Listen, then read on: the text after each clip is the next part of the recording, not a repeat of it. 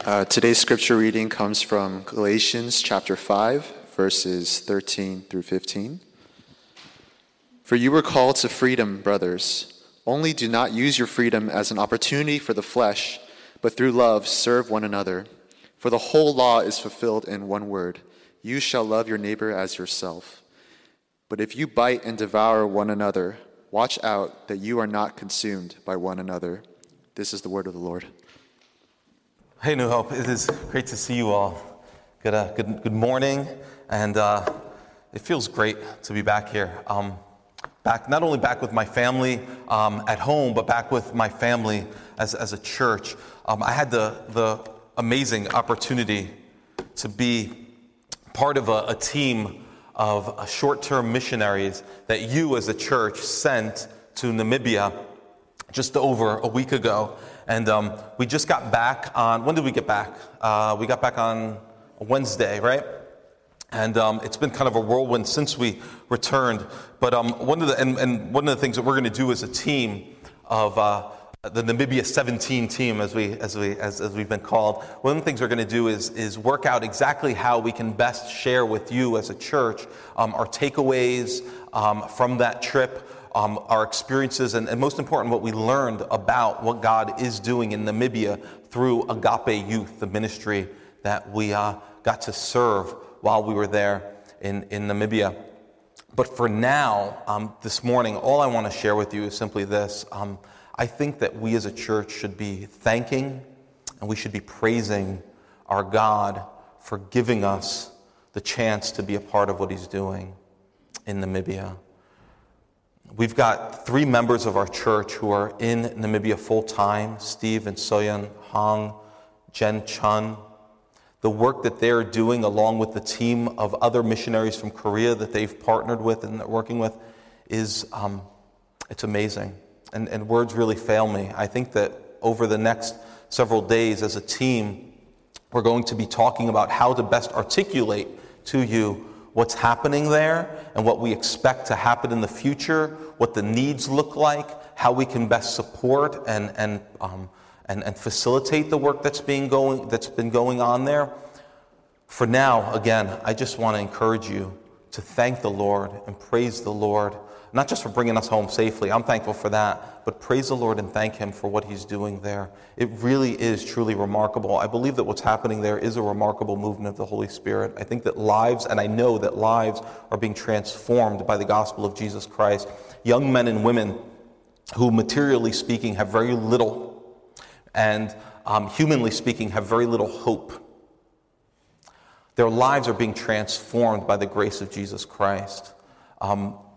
They're coming to know Jesus. They're being taught one-on-one and in group settings how to follow Jesus. And as you look at what's going on there, I can't help but think that if the Lord continues to bless and continues to move in the same way that He's moving now, what we will see in the future is not just individual lives transformed, but we'll see families transformed. And as those families are transformed, we will even see the communities that these young men and women belong to completely flipped upside down and transformed by the grace of God. As we looked at some of these kids who had some of them just recently come to know Christ, others have known Christ for a few years and are growing and being discipled and are discipling others to follow Jesus. As you look at them, you can't help but think, what's going to happen as God continues to multiply the number of those of His disciples amongst this community, and what's going to happen when they begin to get married in the Lord and have children in the Lord and raise families in the Lord. The communities will be absolutely transformed if God continues to work in the way that He's working. So again, the fact that we get to be a part of that, to me, is awesome. It really is awesome. And to think that this is an extension of the ministry of a church in Westchester, New York. I think that if you were to look at some of the places that we visited while we were in Namibia, particularly the informal settlement community, as they call it. In Brazil, we call these places favelas. In Namibia, they call them informal settlements, these little communities of makeshift homes. If you were to look at that place and then compare it to Westchester, New York, you'd think they are absolutely polar opposites. And yet many of them are brothers and sisters in Christ.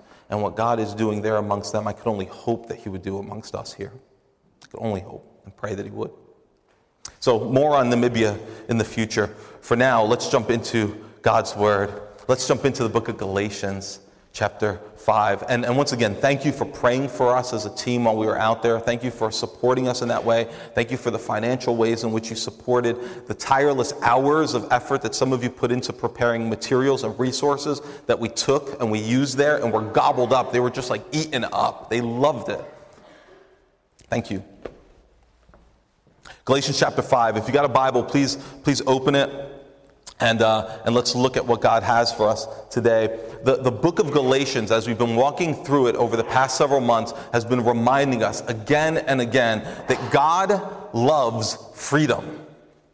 God loves to give freedom out freely to people like us.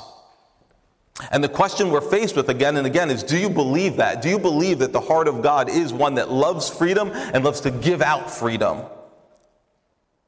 Because I think that even if you do believe in God here this morning, I wonder if you are prone to see him as a kind of divine dictator, someone who doesn't treasure freedom at all.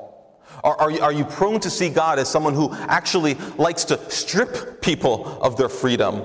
He wants to give you lists of rules to keep. He wants to give you lots of work to do.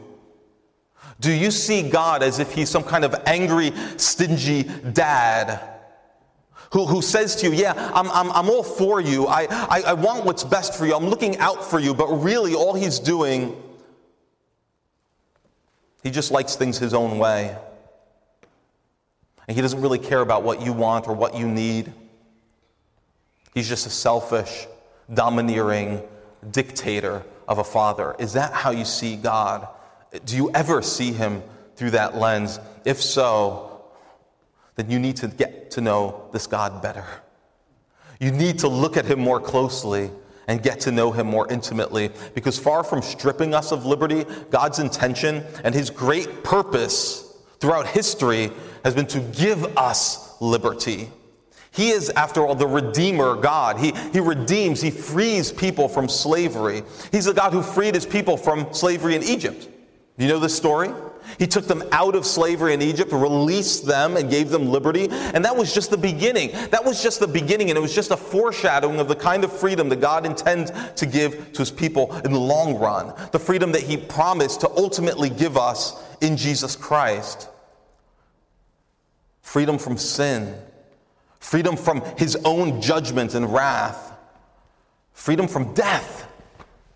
And ultimately, in eternity, even freedom from all suffering and sadness. That's the kind of freedom that God wants to freely give to people like us. And he doesn't just give that kind of freedom to people. Listen to this. I think this is amazing. In Romans 8:21, it says, but creation itself, that means not just people, but nature itself, will be set free from its bondage to corruption and obtain the freedom of the glory of the children of God. You see, our Creator God is all about freedom.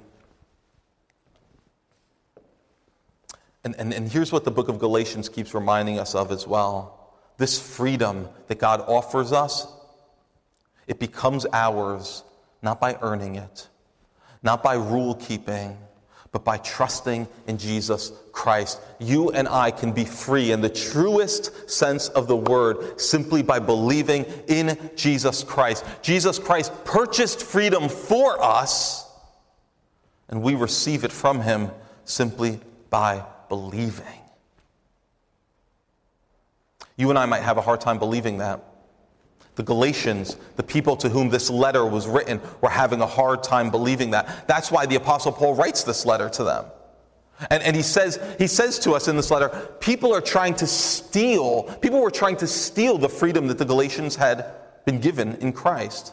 There were people in that church, false teachers, that were trying to bring the Galatians back under slavery. And this is how they were trying to do it. They were trying to teach the Galatians that believing, that acceptance with God is a free gift, that's not enough. Receiving the gift of freedom by faith in Jesus is not enough. No, Freedom really has to be earned from God. In order for you to truly be free, yes, you need to believe in Jesus, but there's more than that. In order for you to be free from God's wrath, free from the power of sin, free from death, and eternally free from suffering, in order for all that to happen, yeah, you need to believe in Jesus, but you need to do more. There's some rules you need to obey. You need to strictly obey a set of laws that God has given you, and if you fail to obey them, then you're lost. Your freedom is revoked. Last week, Dan Lisa preached to us from the beginning of Galatians 5 up until verse 12. And he did such a wonderful job of showing us just exactly what kind of freedom the Apostle Paul is talking about in Galatians 5.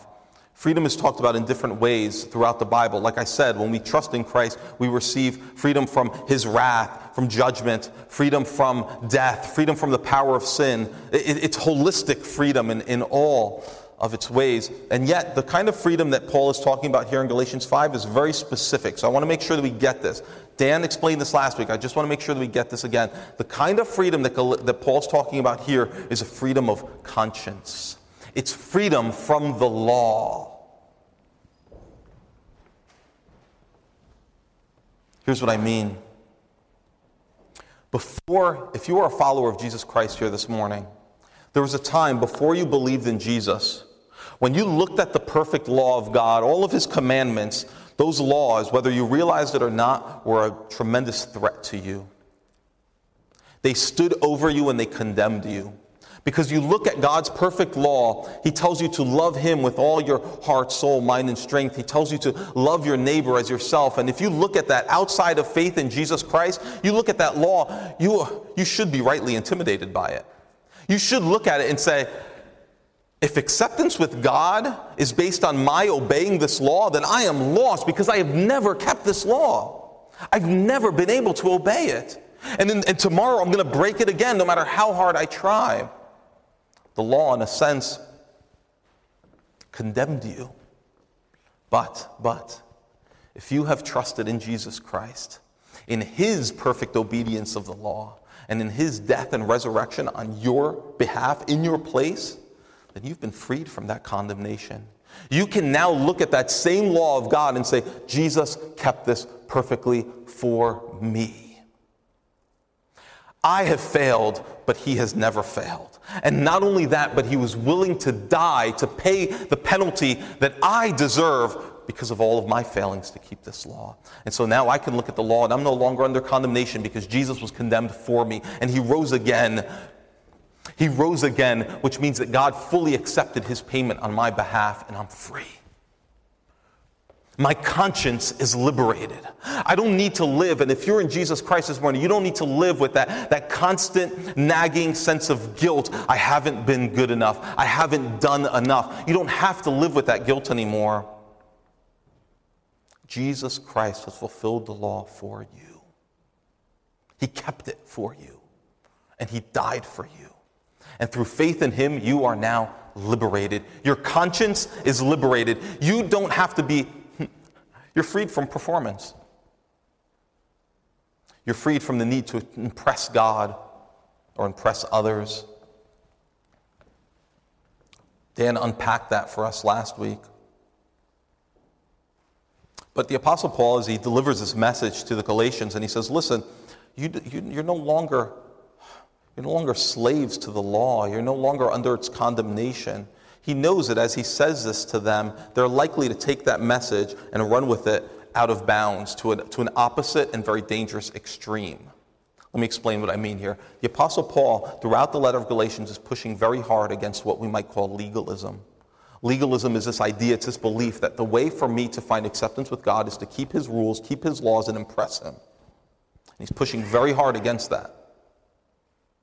But he realizes that as he pushes hard against that, some people are going to take that message and they're going to take it to the opposite and very dangerous extreme. They're going to say, okay, if I am accepted by God, not based on my obedience to the law, but based on Jesus Christ's obedience, and if my acceptance with God really depends just on my faith in Jesus and not anything that I have done, then what's to keep me from just sinning as much as I want? Why do I have to care about obeying God then? You see, legalism says I can only find acceptance with God if I live a very obedient life. Paul's pushing hard against that. But now, in the passage we're going to look at today, we're going to see he's also pushing against the other opposite extreme, which we might call license. License, which says, hey, if God has accepted me, then I basically have a license to sin. I can live however I'd like. It doesn't matter what I do. Paul pushes against legalism and he pushes against license. What he says in these 3 verses that we're going to look at this morning, what he's saying is, look, you have been given freedom, but God has also wants you to understand how you should use this freedom. What we have in verses 13 through 15 is kind of a user's manual for Christian liberty, a user's manual for the freedom that we've been given through the gospel of Jesus Christ. So, 3 points we're going to look at, all right? First one is this. The gospel frees us to serve one another. It frees us to serve one another. And we're going to spend the most time on that one point. But then we're also going to see that the gospel frees us to fulfill the law. All right, so it frees us to fulfill the law. And we'll see what that means when we get to it. And then lastly, the gospel frees us from competition and compulsion. It frees us from competition and compulsion. Again, I'll explain what that means when we get there. But the first point, let's just look at verse 13 here of Galatians 5, where the Apostle Paul says, "For you were called to freedom, brothers. Only do not use your freedom as an opportunity for the flesh, but through love serve one another." Hear what he's saying here? He's saying, brothers, sisters, Christians, you've been given freedom. But don't use this freedom as an excuse to just indulge your own selfish desires. Why not? Why shouldn't we just take the freedom that God's given us and say, hey, now I can live however I'd like. I can do whatever I please. I can live according to my own laws. Why not? Why can't we do that? Well, it's very simple. It's because the freedom that you've been given is a freedom that is yours in Christ. How did this freedom become yours? It became yours when you believed in Jesus. You were connected to Jesus. The Bible says you are in him and he is in you. You are one flesh with Jesus Christ, united in a mystical, deep, intimate way. Because you are now connected to him by faith in this deep and intimate way, it doesn't make sense for you to live in a way that dishonors him, that rejects his will for you. You see, Jesus Christ didn't die so that you could live with a kind of freedom that freely engages in the very sins that he died to rescue you from. Instead, Paul says, think of your freedom as an opportunity to serve others as an act of love. Serve others as an act of love. Think about this. How do you conceive of freedom? What does true freedom look like to you? I think all of us want to do our own thing. We all want to serve ourselves. We all have these very strong desires to do what we really want to do. The Bible calls us to question some of those desires. Because some of those desires, those deep desires of your flesh, those deep desires that you want are often selfish and they're often destructive. And Paul says if you continue to live according to those desires, that's really not freedom at all. In fact, it's slavery. It's bondage. Bondage, slavery to your own impulses, slavery to your own sick, warped desires. Think of some of the selfish impulses that might run through your mind on a day-to-day basis. Very natural desires that come to you. Are those desires often always good? Think about some of the desires that arise in your heart as you're on your commute to work, or you're at school, or you're by the pool. Are those desires always good and pure? Or are they sometimes terribly destructive desires? That if you were to really follow out and really, really act on, that not only would they destroy you, but they would destroy others around you. Is your desire for comfort and to be left alone? It's very natural, but is it a good desire? Think about your desire to always get things your way. I have the desire to always want things my way. Is that a healthy desire? Or is it destructive? It's sick? How about the desire to have sex with any attractive person you see? That desire ever come into your heart, into your mind?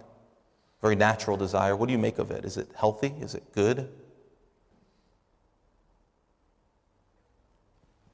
the fact is that many good things that God calls us to, they don't come naturally. Monogamy isn't necessarily natural. At least it doesn't feel like it all the time. Work doesn't always feel natural. Sometimes your flesh pushes against the call to work. You want to be lazy. You don't want to work. I feel that way sometimes. How about the call to sacrifice for other people? Does that always come natural to you? Like, yeah, I love sacrificing for others. No, it's often very unnatural. You see, the Bible calls us to question some of our natural desires and, in fact, die to them and follow Christ when Christ calls us to do what feels very, very much against our own fleshly impulses. Here's what freedom looks like, though. Freedom is when you are no longer under the domination of your natural desires. You no longer need to do everything that pops into your head. You don't need to act on every impulse to serve yourself. In John 8, Jesus said, "Truly, truly, I say to you, everyone who practices sin is a slave to sin." He says the reason we sin is because we're enslaved to it. Freedom means that's no longer your master. You don't need to sin anymore. If you are a follower of Christ, then you are called to say no to the flesh. That is, you are called again and again as a follower of Jesus to say no to your selfish impulses. This doesn't matter. It doesn't matter who you are or where you come from or what those impulses might be. Whether you identify as straight or you identify as gay. Whether you struggle with overeating or over-drinking or oversleeping or what have you. We are all, every single one of us is called to say no to the selfish, destructive desires of the flesh and to say yes to a better way that God calls us to. And when you are empowered to actually say no to those desires of the flesh, when you can actually say no to that master, that's freedom. That's true freedom.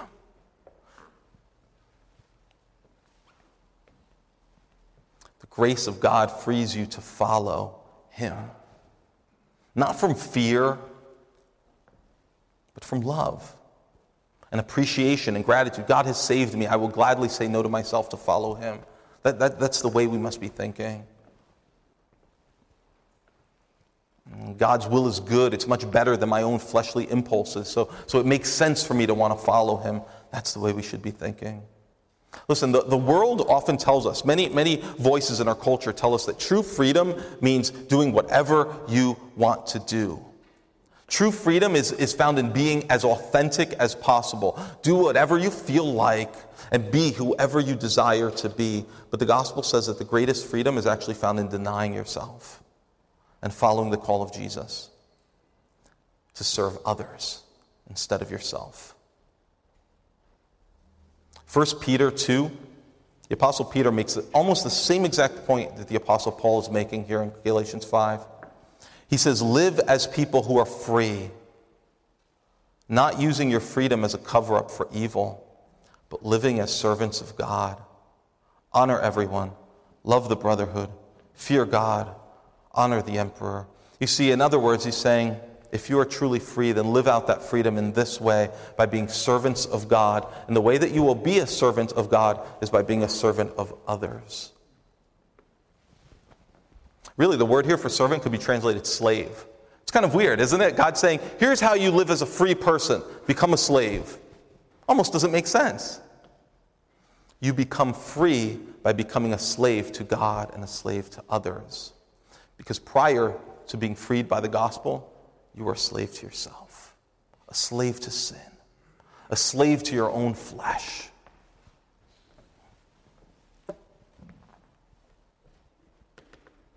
We see this in Jesus' own life. Again and again, we see him submit to the will of his Father. Jesus was the freest man who ever lived, completely unencumbered by the hang-ups that you and I have. And yet, what does he say in the garden when he's filled with, I think, what we could only call fear and anguish? He's about to go to the cross and die the most brutal death possible. He's going to face shame. He's going to face rejection from his Father. He's going to face what we deserve. And what does he say as he prays to God? This freest man who ever lived, what does he say? He says, not my will, your will be done. You see, Jesus walked out in freedom and expressed his freedom by submitting to the will of his God and his Father. That's true freedom. That's the freedom that's available to us in Christ. If you are a Christian, you've been freed to serve. So I want to just take a moment, look around you, look around, side to side, and think about this. These are the people that God's called you to serve. It's not it, right? There's more. But these are some of the people that God's called you to serve. It's very open, the instructions that the Apostle Paul gives here. He says, he says, serve one another. It's very broad. It's universal. Later on, he says it's your neighbors. So it's not even just people within the church. It's neighbors. It's people around you everywhere.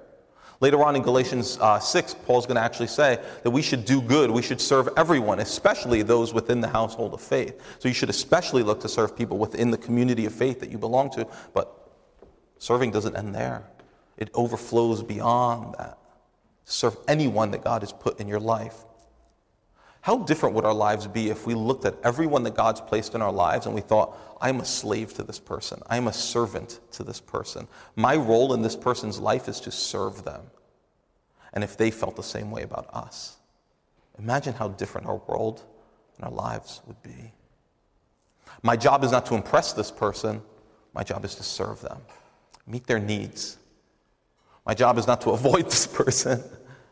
It's to confront them in their deepest needs and serve them as I'm able, according to whatever gifts and resources God's given me. You see, the gospel is not just about you and Jesus. The gospel is not just about you believing in Jesus so that you can avoid going to hell. The gospel is about you believing Jesus and then serving the people that God has put, that Jesus himself has put in your life, in my life. How do we do that? How do we serve? It can look so many different ways. I think one of the things that we can do maybe in our care groups this week is think about some of the ways that God is calling us to serve the people in our lives. You don't need to think big. We can think very, very small. Serving can look like simply praying for others. Serving can look like listening to others quietly, silently, not a word to say, just listening. Just being present in someone's life can be an act of service through love to them. Giving your time, using your gifts. But also it can look like you discipling and teaching others. Becoming their slaves. And saying, Lord, I don't know exactly what that's going to look like, but whatever I have is yours anyway, so use it. Use me in the lives of these people that you've brought into my life. And maybe service to them is not going to look remarkable and huge. Maybe it's going to look very small. Maybe it's not even going to be noticeable. But the Lord who calls you to be a servant to the people in your life, he notices. He sees it. He sees the sacrifice. He sees how hard it is. And he's pleased. He's pleased with your efforts to serve others. I've seen so much of my family, and I have been the recipient of so much of this kind of service since we've been here at New Hope. It's no small thing. It's evidence that the Spirit of Christ is at work here. Just want to see more of it. More of it. And remember, what God's calling us to is to serve broadly. It's not, we're not just identifying particular people in our lives that we think would most appreciate our service. You see? We're not just meant to be identifying people in our lives who will pay us back for our service. We're meant to be very liberal in serving one another. This is really hard, isn't it? My heart pushes so hard against this. I don't like what God is telling me to do here. It worries me. And yet I know it's good. Sometimes we want to serve those who are most lovable. Maybe it's because their needs are so obvious to us, or because they're so appreciative. So we're like, yeah, I'll serve this person. They always say thank you. They always seem so grateful. And it's so easy to serve them because their needs are so obvious to me. We were just in Namibia this past week. And serving in Namibia is not easy. There are many large challenges. And yet, in one sense, serving children in Namibia is easy in this sense. You look at them and it's very clear. Their needs are so manifold. And they're going to be appreciative. They're going to hug you and they're going to say thank you. And they're going to even thank God for you and praise God for you. And so your heart just wants to pour out service. You want to help. But how about your coworker, your neighbor, your family member who's actually affluent and ungrateful and resistant to your help? It's not easy to serve those people, is it? It's not easy at all. And yet God is calling us to serve the people that He's put in our lives, not just through this ministry in Namibia, which I believe those are people that God has put in our lives to serve. I deeply believe that. And yet I also believe that God's put people on my block that I'm supposed to serve. And they're not quite as lovable. Not even close. Who is God calling you to serve? Who? And who is it that in your heart you're resistant to serve? The book of Philippians chapter 2, verse 4 gives us these words. We can't talk about this topic without reading this. We're going to read this and we're going to move on to the next 2 points and cover them more quickly. But we need to read this. Philippians 2, verse 4 is talking about Jesus Christ, and it says, "Let each of you, church, look not only to his own interests, but also to the interests of others. Have this mind among you, which is yours in Jesus Christ." Again, right? Because you're connected with Jesus Christ by faith, you have access to this kind of thinking. This is within your resources because you are connected to Jesus Christ. His mind can be your mind. His desires can become your desires. Paul says, "Though he was in the form of God and did not count equality with God a thing to be grasped, but he emptied himself by taking the form of a servant, being born in the likeness of men, and being found in human form." What did he do? He humbled himself by becoming obedient to the point of death, even death on a cross. Therefore, God has highly exalted him and bestowed on him the name that is above every name, so that at the name of Jesus every knee should bow, in heaven, on earth, under the earth, and every tongue confess that Jesus Christ is Lord, to the glory of God the Father. Listen, these words here in Philippians and what we're reading in Galatians 5 remind us that within the kingdom of God, within the family of God, everything is upside down and different from what we might expect. You and I might expect that the way to greatness is to be served. The way to accomplish greatness in this life is to serve yourself, seek your own will, and find other people who are willing to follow you and serve you too. God says, no, you've got it all backwards. True greatness comes this way. Look at Jesus. He emptied himself. He became a servant. He even gave his life. And what was the result of all this? Glory. A name that is above every name. The way up in the kingdom of God is down. The way to greatness is to become a servant. The way to really walk in liberty and freedom is to become a slave to other people. Isn't that backwards? Isn't that unintuitive? It's beautiful. It's beautiful. So like we said, if you're a follower of Christ, you're called to serve. But point 2 is, not only are you freed to serve, you're free to fulfill the law Freed to fulfill the law. Follow this here. Look what it says in Galatians 5:13 again. It says, you were called to freedom, brothers. Only do not use your freedom as an opportunity for the flesh, but through love serve one another. For the whole law is fulfilled in one word. You shall love your neighbor as yourself. Now, what Paul's saying here might sound strange to us. It might actually be confusing because he spent so much time in Galatians saying, look, acceptance with God is not about keeping the law. It's not about keeping the law. But now he's saying, as you serve others through love, you'll actually be fulfilling the law. What's he getting at?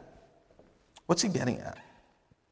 Remember, Paul is teaching us that we have been, through faith in Jesus, freed from the condemning power of God's law. Our consciences have been freed from that guilt of knowing I haven't done enough, I haven't lived up to his standards. Jesus Christ's obedience has been credited to you if you have trusted in him. You don't have to prove your own righteousness anymore. Jesus has given you his righteousness. So that means that the pressure is off. And yet now that the pressure is off, we've been freed from it. As you seek to simply serve the people in your life, you no longer need to be obsessed with keeping rules and laws, but as you seek to serve the people in your life, guess what you're doing as you do it? You're actually fulfilling the law. You're actually doing the very thing that God intended when he gave us the law. You're loving your neighbor. You see, when we were so obsessed with keeping rules, it was getting us nowhere. But if you have embraced freedom through faith in Jesus Christ, now you've been freed. Now as you serve Jesus and you serve others, you actually end up fulfilling the real intent that the law always had. You end up living like Jesus, laying your resources, your time, your gifts down for others. Romans 13, if what I'm saying doesn't make sense, or the way I'm explaining it to you isn't clear enough, I think Romans 13 makes the point more clearly than I can. It says in verse 8, owe no one anything except to love each other. For the one who loves another has fulfilled the law. Listen to this. For the commandments, you shall not commit adultery, you shall not murder, you shall not steal, you shall not covet, and any other commandment are summed up in this word, you shall love your neighbor as yourself. Love does no wrong to a neighbor. Therefore, love is fulfilling of the law. As you seek to be a servant as Christ has served, you're fulfilling the law of God. And you're doing a much better job of fulfilling it than you ever did when you were hurriedly running around trying to keep all his rules, trying to impress him, trying to make him satisfied with your obedience. You see, relationship to God, it's not about law keeping. You've been freed from that. So use your freedom to serve others. And as you do that, you will be fulfilling God's true intent for his law. There's a third point, last point. The gospel not only frees you to serve others, and not only frees you to fulfill the law, it also frees you from competition and compulsion. Here's what I mean by compulsion. Compulsion simply means when you're being pressured, coerced, forced to do something. The gospel frees you from the power of that. And it frees you from competition. Let me explain. Galatians 5 verse 15 says, but if you bite and devour one another, watch out that you are not consumed by one another. See, the Apostle Paul noticed that something was happening in the churches in Galatia. Because they had become such a legalistic bunch, because they were beginning to believe that really the only way for them to find acceptance with God was through rule keeping, it was creating a very toxic environment. It was creating an environment where people were turning on each other. That's what happens in legalistic environments. Instead of serving one another, you're competing with one another. Who's the better rule keeper? Who's holier? Who's doing more to serve? We start thinking in those terms when we're living according to a legalistic mind frame. Do you understand what I'm saying? If you're serving one another out of an effort to impress God and find acceptance with him, then that's not freedom. Not only is it not freedom, but it's going to lead to a terribly, terribly unhealthy environment. Because you're going to be looking at other people and saying, how come he's not serving as much as I am? How come they aren't as appreciative of my serving as they should be? How come they don't reciprocate whenever I serve them? I listen to their stories. They don't listen to mine. I bring them food. They don't bring me food. I try to share encouragement with them, but they don't encourage me. You see, we become competitors of one another because we're trying to prove who is the most righteous, who is the best servant around here. See, a legalistic environment is always a toxic environment.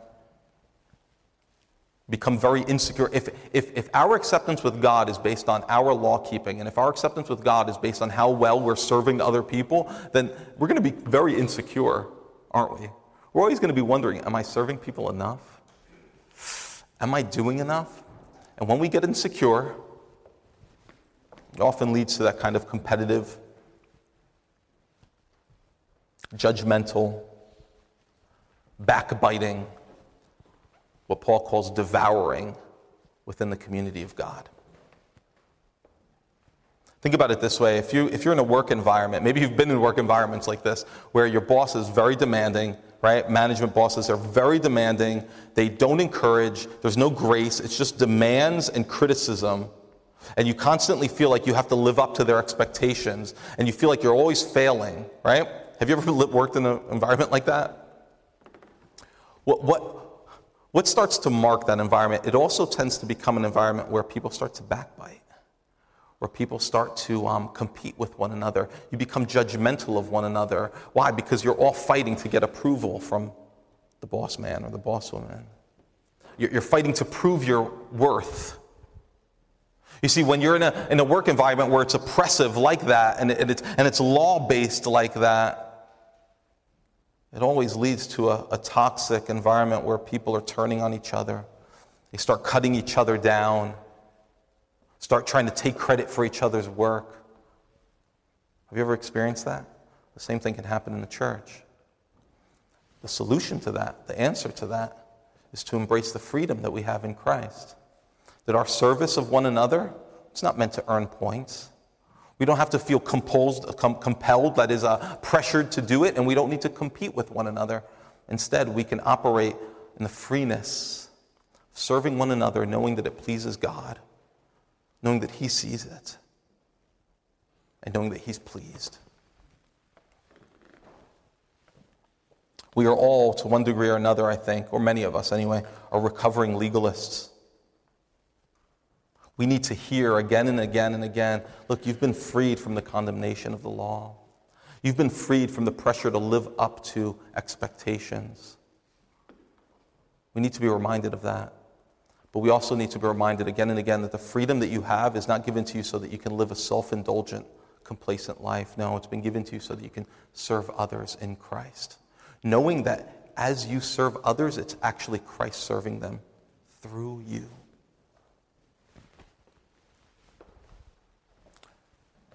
So, who's your life about serving? Who are you serving in your life? Are you serving others as an act of love to them and as an act of service to Christ? Or are you serving yourself? Who are you serving?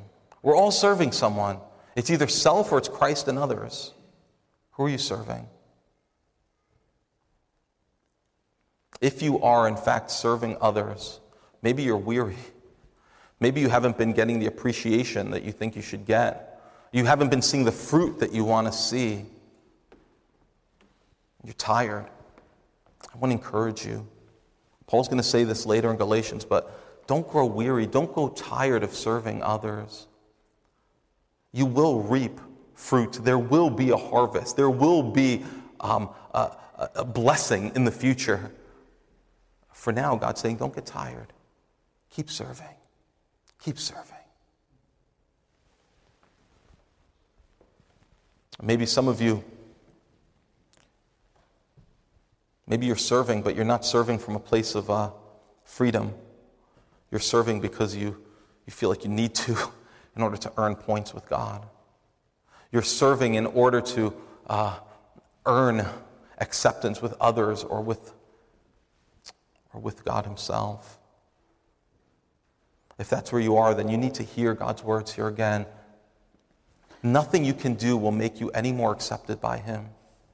Jesus Christ has done everything necessary to make you acceptable. Jesus Christ served in ways that you will never be able to, and his record has been credited to you. So rest in that. You don't need to impress anyone.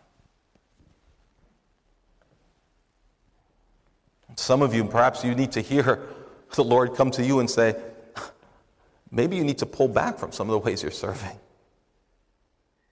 Maybe you need to hang back a bit and rest. I don't know if that's you or not. Some of you maybe need to get pushed by God to serve more. Some of you maybe need to hang back. And Jesus Christ himself would often separate himself from people who needed him and say, I need to go and pray. I need to go and rest. The needs are there. I see them. I want to serve, but I also need to go and rest. You see, God's call to serve others is not in conflict with the call to self-care. You need to care for yourself. You need rest. You need solitude. There's no doubt. What God wants us to do is live as Jesus did, kind of in the balance of that, where we're serving, we're stretching ourselves to sacrificially meet others' needs, and yet at the same time we're very mindful of the fact that we are limited in our resources. We need rest. We need to recharge. We need solitude. We need to be left alone sometimes. That's not dishonoring to God. Not at all. Maybe that's where you're at. So some of you, perhaps you can go home today and think about who is God calling you to serve, and some of you need to think, how is God calling me to scale back?